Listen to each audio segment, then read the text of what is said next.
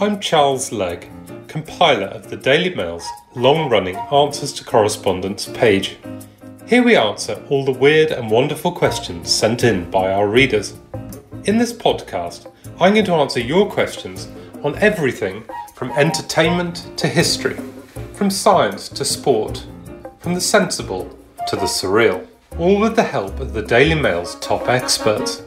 Now, don't forget to subscribe to our podcast on Apple Podcasts, Google and Spotify, and leave us a review.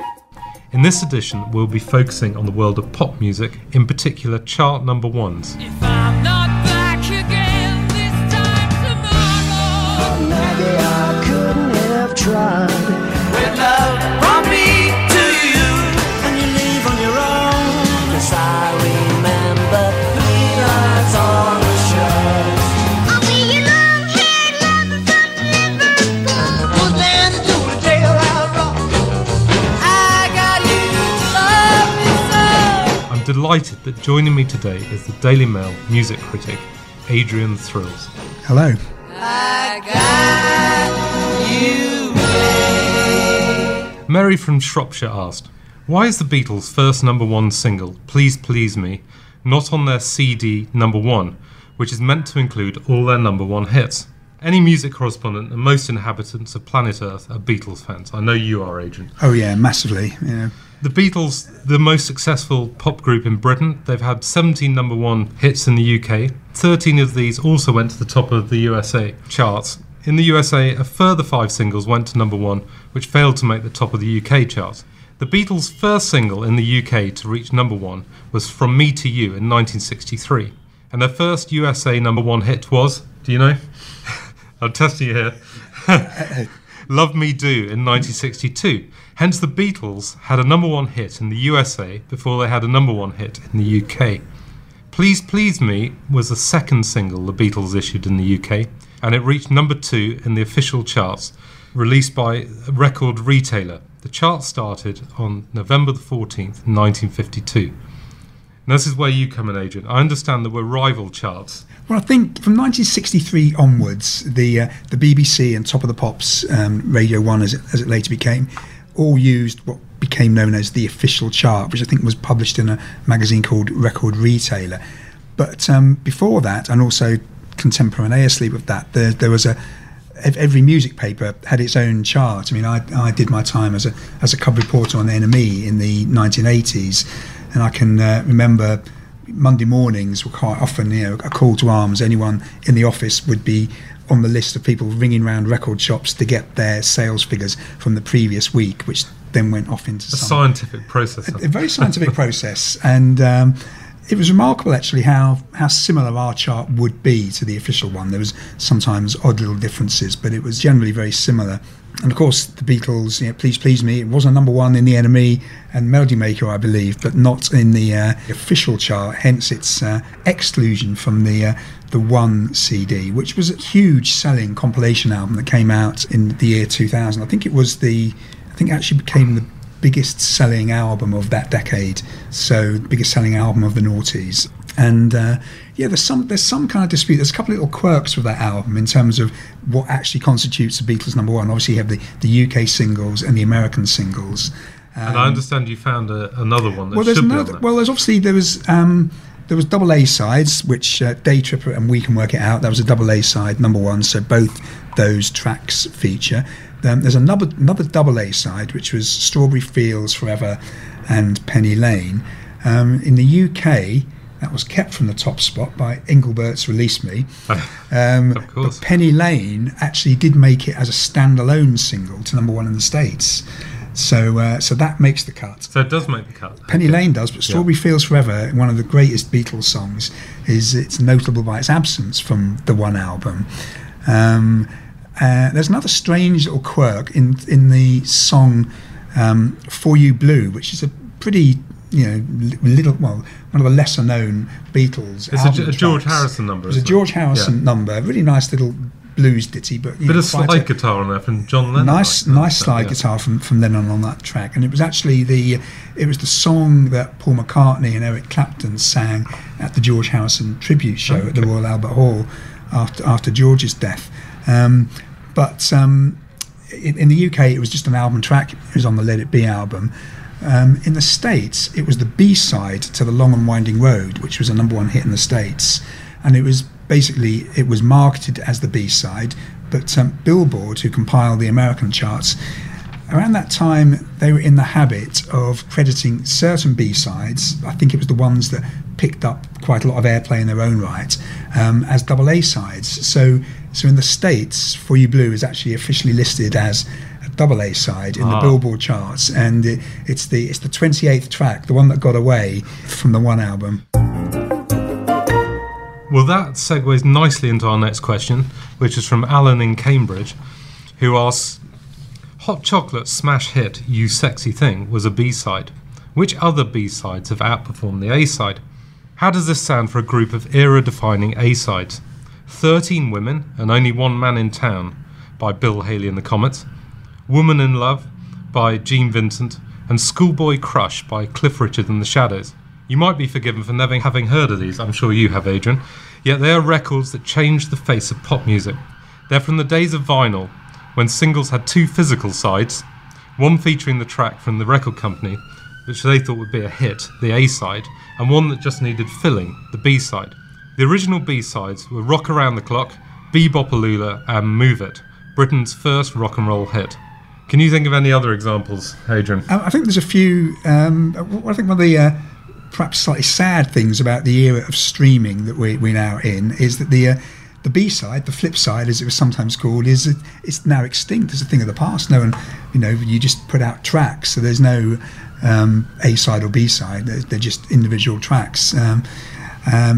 So yeah, I think there's a couple. The real classic example I can think of, of course, is Rod Stewart's Maggie May from 1971, which was a B-side, the B-side to Reason to Believe. So yeah. Tim Hardin, lovely song, beautiful song. Two great songs actually. It shows how prolific and how on top of his game Rod was at that time. It was his voice was terrific at the time, wasn't it? He was in his imperial phase at that time, and that was both Reason to Believe and Maggie May. I think that was okay. I think that one, it actually started out, Reason to Believe was the track that got all the traction, and then gradually people started to listen to Maggie May, and it kind of came round to being the better known song. The other one, the classic one for me from the 80s, the Smiths. How Soon Is Now, one of their kind of iconic tracks with great kind of Johnny Marr fantastic riff, guitar sound, real kind of great gritty like Bo Diddley riff.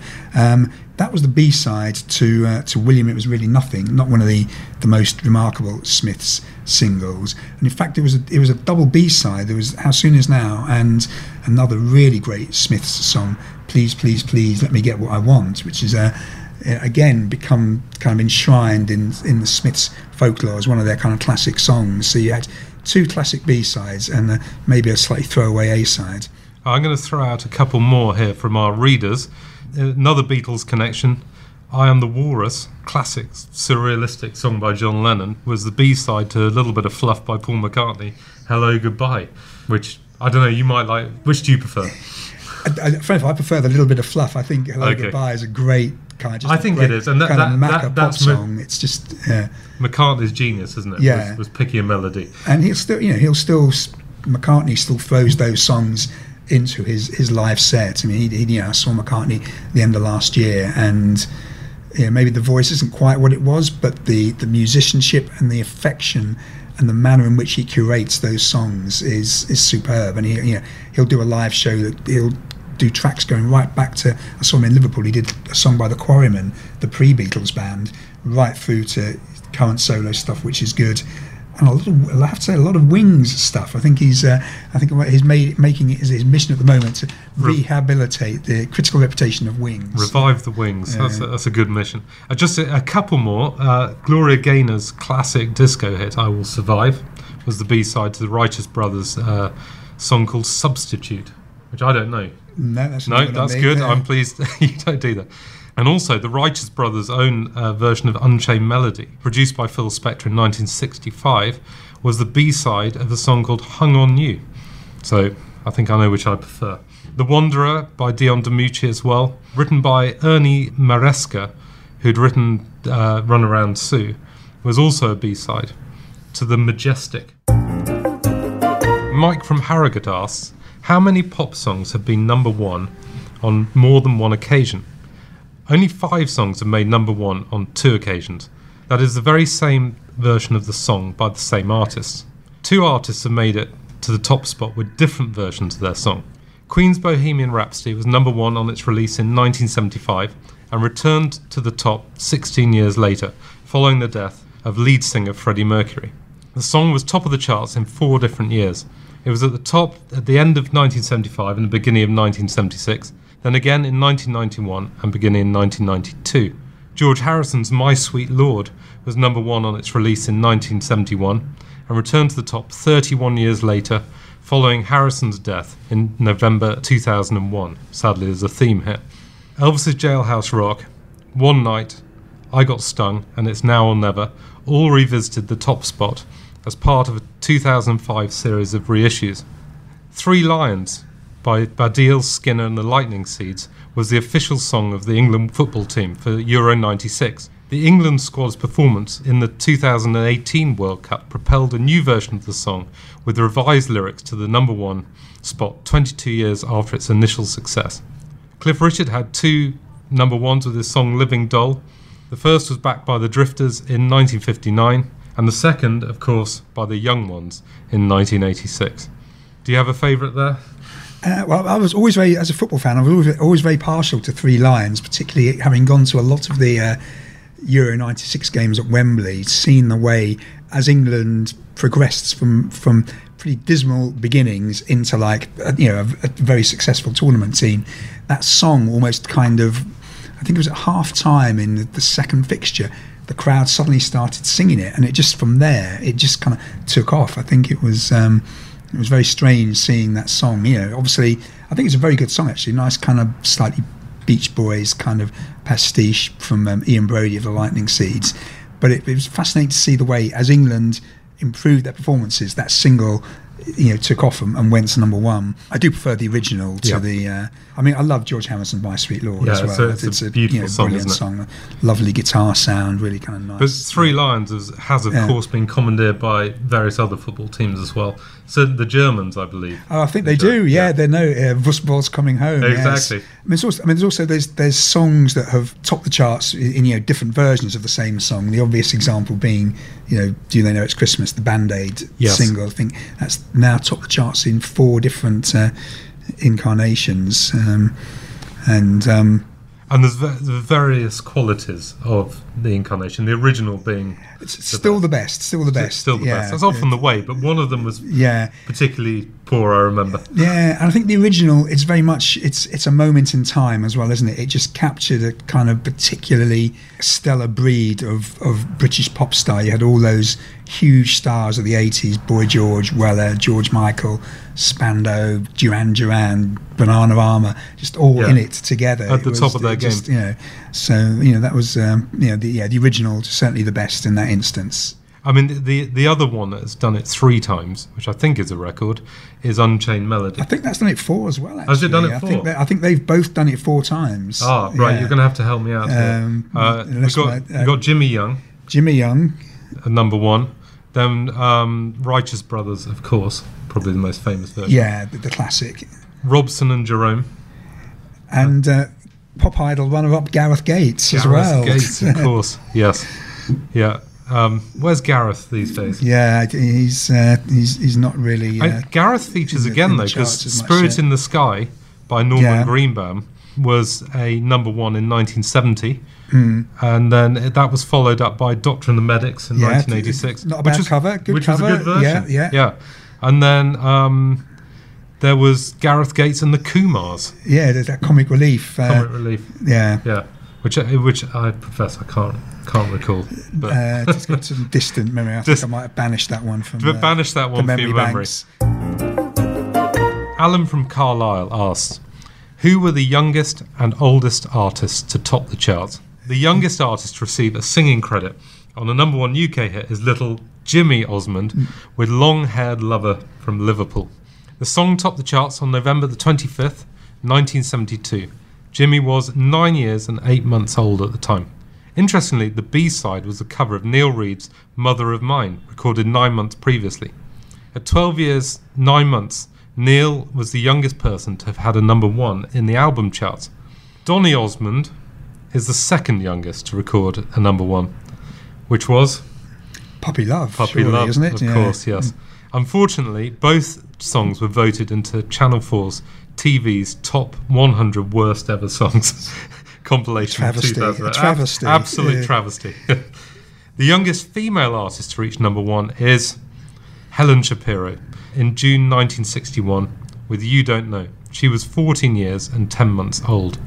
She was still at school at the time and headlined a UK tour with the Beatles. The Beatles, yeah. In support. But the imminent success and the arrival of the newer sounds and images spelt the end of a pop career for the mature and somewhat square teenager portrayed by Helen Shapiro. Curiously, Marie Osmond, sibling and 9 months Helen's junior, almost usurped Shapiro's feast. Gary Glitter's I Love You, Love Me, Love kept the 14-year-old's Paper Roses firmly in second place for 4 weeks in 1973 and denied the Osmond family a unique double. What do you make of the Osmonds these days, Adrian?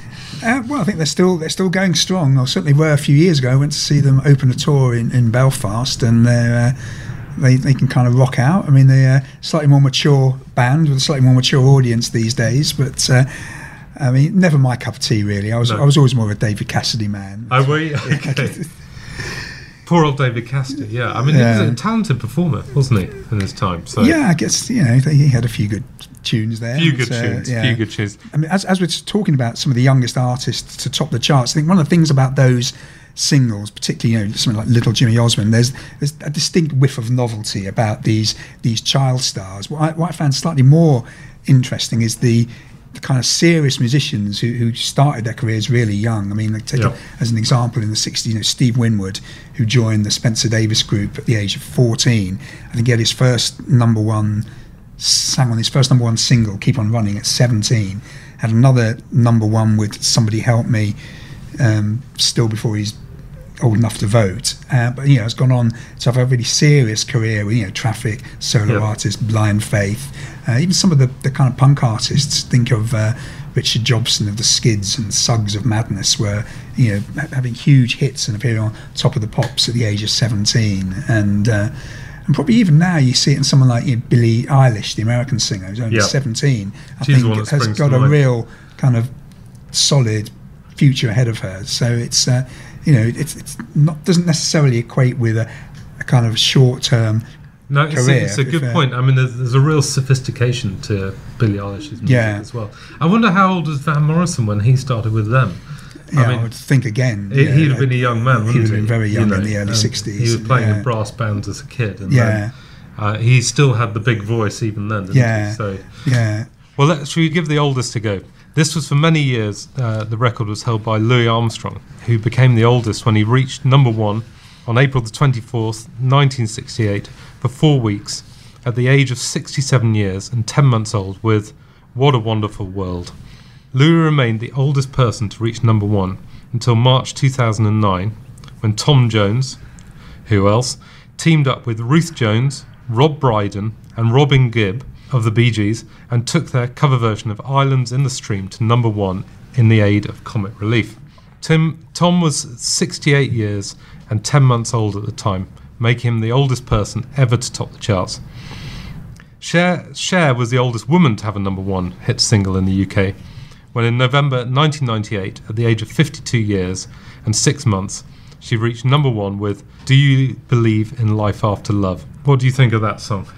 I mean, it's a really well put together pop dance single with one of the first hits that relied on the now ubiquitous phenomenon of auto-tune, which is, you kind of hear it over every sort of kind of R&B and rap hit these days. I think Cher, even at 52, she was in the cutting edge of pop, and it's a...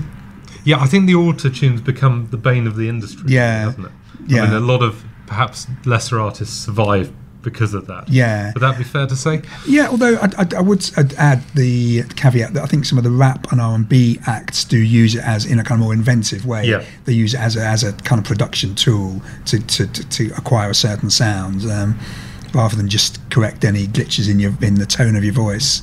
So, Adrian, could you guess who the oldest singer to have had a number one album is? It would have to be Dame Vera, isn't it? Dame Vera Lynn. Yeah. Yes. I think it was a best of album, wasn't it? That I think it topped the charts 2009, 10 And years ago. deservedly so. Yeah. At the age of 97. Yeah, Not bad for a nonagenarian. yeah. and she had a top 10 album. I think called, fittingly enough, 100 on the year of her 100th birthday as well. It didn't go to number one, but I think it was again quite a sizable hit. So the first centenarian to Very chart. I mean, I think the old artists are having a field day still, even now. And I think if you look at someone like Tony Bennett, who played London recently, he had a top 10 album 5 years ago, the collaboration with Lady Gaga, a really good jazz album, Cheek to Cheek. I mean, Tony is a phenomenal performer still. I think the most glorious revival was Leonard Cohen, sort of 10, 15 years ago now. Sadly, he passed away, but he'd almost been forgotten about, hadn't he? He was stuck in a Buddhist monastery. I understand. Yeah. And he came back, and Hallelujah has been sung by just about everyone since, haven't they? We'll go on to our next question, which is from Bob from Edinburgh. Has a politician ever had a number one song in the charts? And we touched on Cher before, and of course it was her former husband, Sonny Bono, a former United States Republican congressman. And they had a number one with the absolute classic I Got You, Babe, which he wrote himself, I believe. Yeah, and he was an amazing. I mean, he was part of the Wrecking Crew along with Glenn Campbell and a few others who kind of played on all those classic Phil Spector songs of the early '60s. So a really kind of a proper, authentic musician. Interesting example of this is the only politician in the UK to have had a song in the charts while serving as an MP, though not by choice perhaps. Is the Lib Dem leader Nick Clegg, or former Lib Dem leader Nick Clegg. His apology over tuition fees was remixed into a hilarious track called I'm Sorry by Alex Ross for the satirical website The Poke. The song reached number 104 in the UK singles charts, so it didn't do that well, but it was 35 on the iTunes download chart, which is a very contemporary way of measuring chart success these days. Yeah. How do you think they fare with using digital downloads as a measure of chart success? Well, it makes it very hard to equate one era with another, because obviously physical sales of records have generally declined, substantially since the 60s, 70s and 80s. But of course, now everyone listens to the music via streaming. So the official charts company who compile the charts have to devise some kind of various formulas whereby they can equate streams. I think it's 100 streams that are kind of on your Spotify when you subscribe to a music streaming service. I think 100 streams equate to one sale. And I think with the free streaming services, I think it's something like 600 streams to a single sale. But it's very different. I mean, the charts are a very different thing. I remember when I was growing up, the actual announcement of the chart I think it was on Tuesday lunchtime, me and my school friends, we'd be kind of behind the bike sheds with our transistor radios, listening to the new rundown. And even as recently as the 80s, no one. These days you get midweek chart positions. Everybody knows 5 days in advance what the chart's going to be, pretty more or less. Whereas even as recently as the 80s and 90s, you didn't know until the Sunday rundown what was going to be the. Well, I remember the it charts. being a big event at school. Yeah, and we used to record it. Yeah, and then listening. blank out the DJ. You'd have to have your hand on the pause button. Yeah. For that reason. But so which is more effective, the NME phoning around chart or the arbitrary Well, I just think chart? it's different. Different eras, aren't they? Different And eras. they're still. I don't know if the chart relying with streaming, it tends to be a bit more static. It doesn't move as much because people, they listen to a record for a long time after they first hear it. So records tend to have a longer lifespan. In fact, I've had a lot of quite long-running number one singles over the last sort of few years. You know, Drake's One Dance, I think, was 15 weeks at number one. Ed Sheeran, of course, in addition to dominating the rest of the top 10, Shape of You is number one for 14 weeks. Ouch. Likewise, Justin Bieber, 11 weeks with Despacito. So how does that compare to the Bryan Adams? Well, of course, he had something like 16 odd weeks, didn't he? I mean, they Yeah. were big and Is that wet, the record still? I think it may be. And Wet, Wet, Wet, with a little help from my friends, another Beatles song. They had a long stint at number one as well. Joe Cocker did it better. Yeah, well, probably the Beatles probably did it better. mate. Well, that's true. I think Joe Cocker did it justice. Yeah, it was his was a great version. So that's all we got time for now, and thank you ever so much, Adrian, for coming and It's a pleasure. joining me and giving us your pop knowledge, which is extensive and very Yes. impressive. I'll research my Beatles American number ones again. Good job. Thank you very much. That's all we've got time for this week, but I'll be back with you and another expert guest in 2 weeks' time. Don't forget, you'll be able to listen back to this and all our other Mail Plus podcasts at mailplus.co.uk or via Spotify and Apple Podcasts. Thank you for listening.